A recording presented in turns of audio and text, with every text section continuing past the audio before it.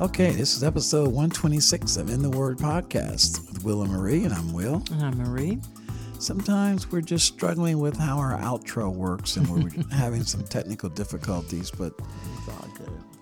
yeah, it's all good. Just gets me frustrated. I'm thinking about switching to a different product. You just like things really, really nice. Really Well, right. I just don't like problems. I know. You know, Problems. I don't like technical problems. I Right, guess, yeah. the glitches, that's probably why I'm in IT. They're great 'cause as long as you don't have those glitches. You're right. Yeah, It's- yeah.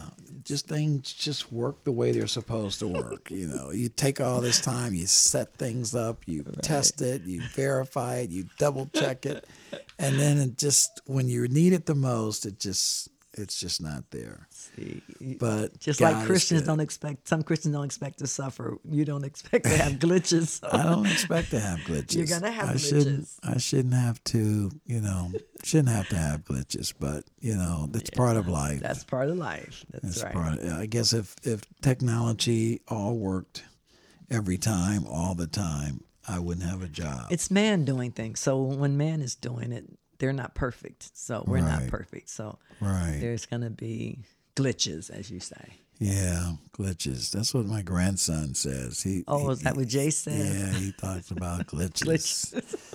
And he knows that word. Right, so right, yeah, right. that's cool though. I'm glad. So we've been working through. This is our third in a little mini series of Since God is Good. Mm-hmm. We're taking a different attitude from the If God is Good crowd that feels like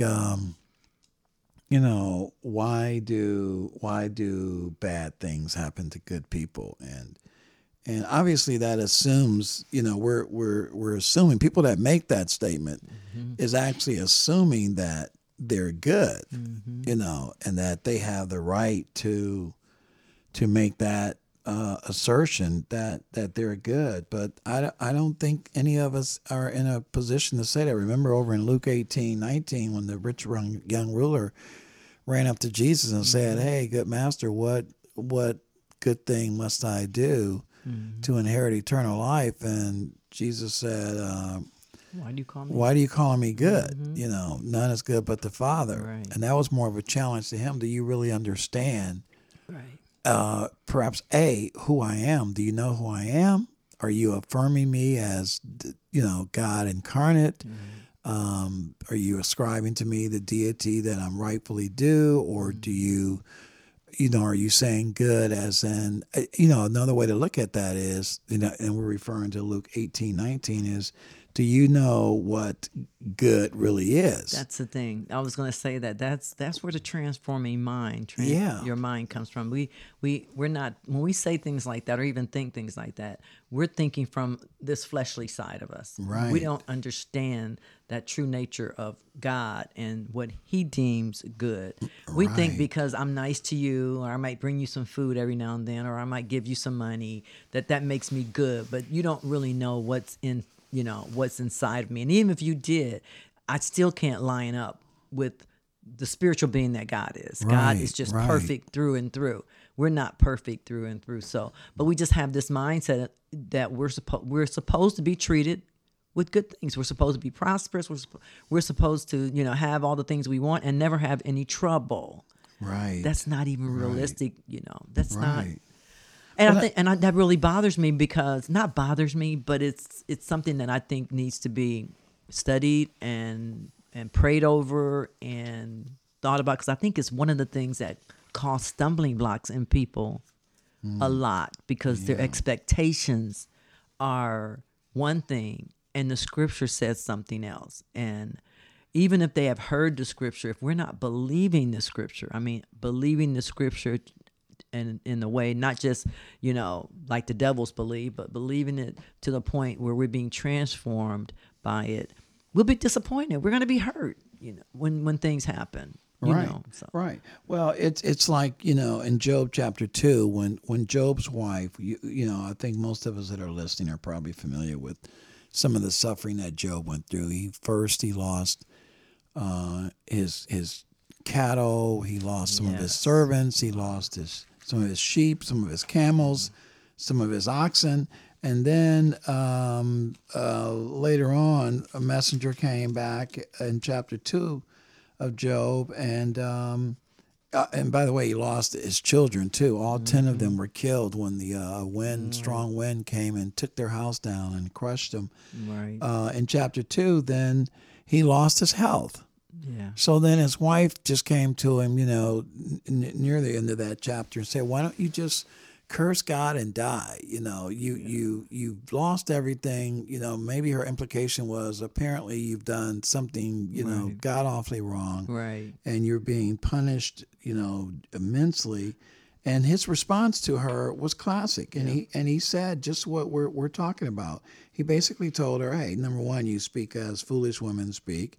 But more importantly, I think what he said after he sort of reprimanded her, he says, "Shall we indeed accept from God good from God and not accept adversity?" Yeah. In other words, if good is going to come our way, doesn't it only stand to reason that sometimes bad will come our way? Is it even logical or even right to think that we will inherit good all the time, even if we were good people all the time? Number one, we could not be good all the time.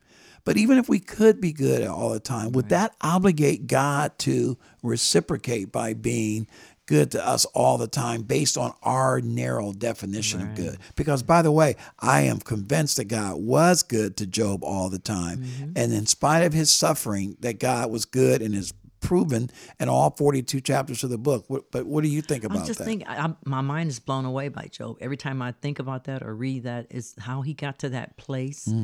He wasn't just spewing out something. That was in his heart. Right. That is what he actually lived out after losing all that he lost. Right. I cannot even fathom handling one of those, let alone all of that. Right. But he had a relationship. Obviously. Right. Obviously, he knew something. He knew God in a deeper way than I know him. He knew God in a deeper way. And it encourages me when I read that, because if he could do it, we could do it. Those of us that have the Holy Spirit, that where the Spirit of God lives inside of us, we can do that too. It just seems like a monumental task to get there. Right, exactly. But even when the scripture says, like in 1 Peter 4:13, it says, it's saying that not everybody's going to suffer the same way. It says, but to the degree that you share in the sufferings of Christ, we're supposed to be rejoicing over that. We're supposed to be counting it as a privilege that we can suffer for Christ. Right. Absolutely. I mean, because suffering for the Lord, and boy, we'll have to get into this more in future podcasts, because there's just so many good things that's just coming to my mind, especially after you said what you just said. But one of the things that I think about is this amazing passage over in the book of James. James talks about suffering as well, not quite as extensively as it's covered in the book of Job, but James in chapter 5, verse 10 says, "As an example of suffering and patience, brothers, take the prophets who spoke in the name of the Lord." Verse 11 says, "Behold, we consider those blessed who remain steadfast. You have heard of the steadfastness of Job, and you have seen the purpose of the Lord, how the Lord is compassionate and mercy." So James is defining what the purpose of the Lord was for Job and for us, to go through adversities, to go through disasters, to go through tough times, bad times, rough times, horrible times. He said there's a purpose. It's not arbitrary. It's not by happenstance. It's not by coincidence. Yes. It didn't just happen to us, even by judgment in many cases, or punishment, or some sort of, repercussions of deeds. It's not always that. Perhaps it's seldomly that. It's because God has a purpose, a compassionate, merciful purpose that he's working out. Sometimes he discloses, sometimes he doesn't. Yes, it seems like there is something that he sees in us as we come through our suffering. Yeah. If we come through it, joyfully and not, blaming him, but counting it a privilege. There's something that it seems like he sees in us that we don't see in ourselves, evidently. Right. And then because in 1 Corinthians 2 Corinthians 12 and 1 Peter 4, they talk about some of the ways that Christians have suffered over time, and Hebrews 11. And then, but down here it says in, where was that scripture? I'm sorry. Oh, it says, but not to the degree that you suffer. There was another one. Oh, Romans, here it is. Says that we are heirs of God and fellow heirs with Christ, if indeed we suffer with him, so that we may also be glorified with him. That was a qualifier there. Right, right. I mean, yeah. so to think we're not going to suffer. And then in Romans 8:18, Paul says, "For I consider that the sufferings of this present time are not worthy to be compared with the glory that is to be revealed to us." And that, to me, Paul had reached another level. Right. You know, in mathematics, those are called if-then statements. So if one, you know, when you have a cause, then you have an effect. So if we will suffer with him, Right. then we will reign with him. Yes. So, and you could restate it another way. In order to reign with him, we must suffer with him. So, you know, that's those are prerequisites for our eternal glory. So we need to look at suffering in a different way. In a different light. None of us want to suffer. None of us. And I don't, you know, we can't just choose right now that we're going to be glad in our suffering. Right. But we need to be pressing towards that. Right. Learning the word, loving Right. the word, living the word, so that God can transform us from the inside out. And then Right. it'll be him doing Right. it. We can get there. He'll be doing the Right. work in us if Right. we just surrender to him and submit to him and let him work in us the way he wants to. But it comes through growing in the knowledge of and understanding of the word of God and developing that relationship. I don't Right. think that's something we can pray into existence. I think we need to be changed from the inside out, and that comes Right. through the word is what understanding God better, knowing him better is what changes us from the inside out. Right.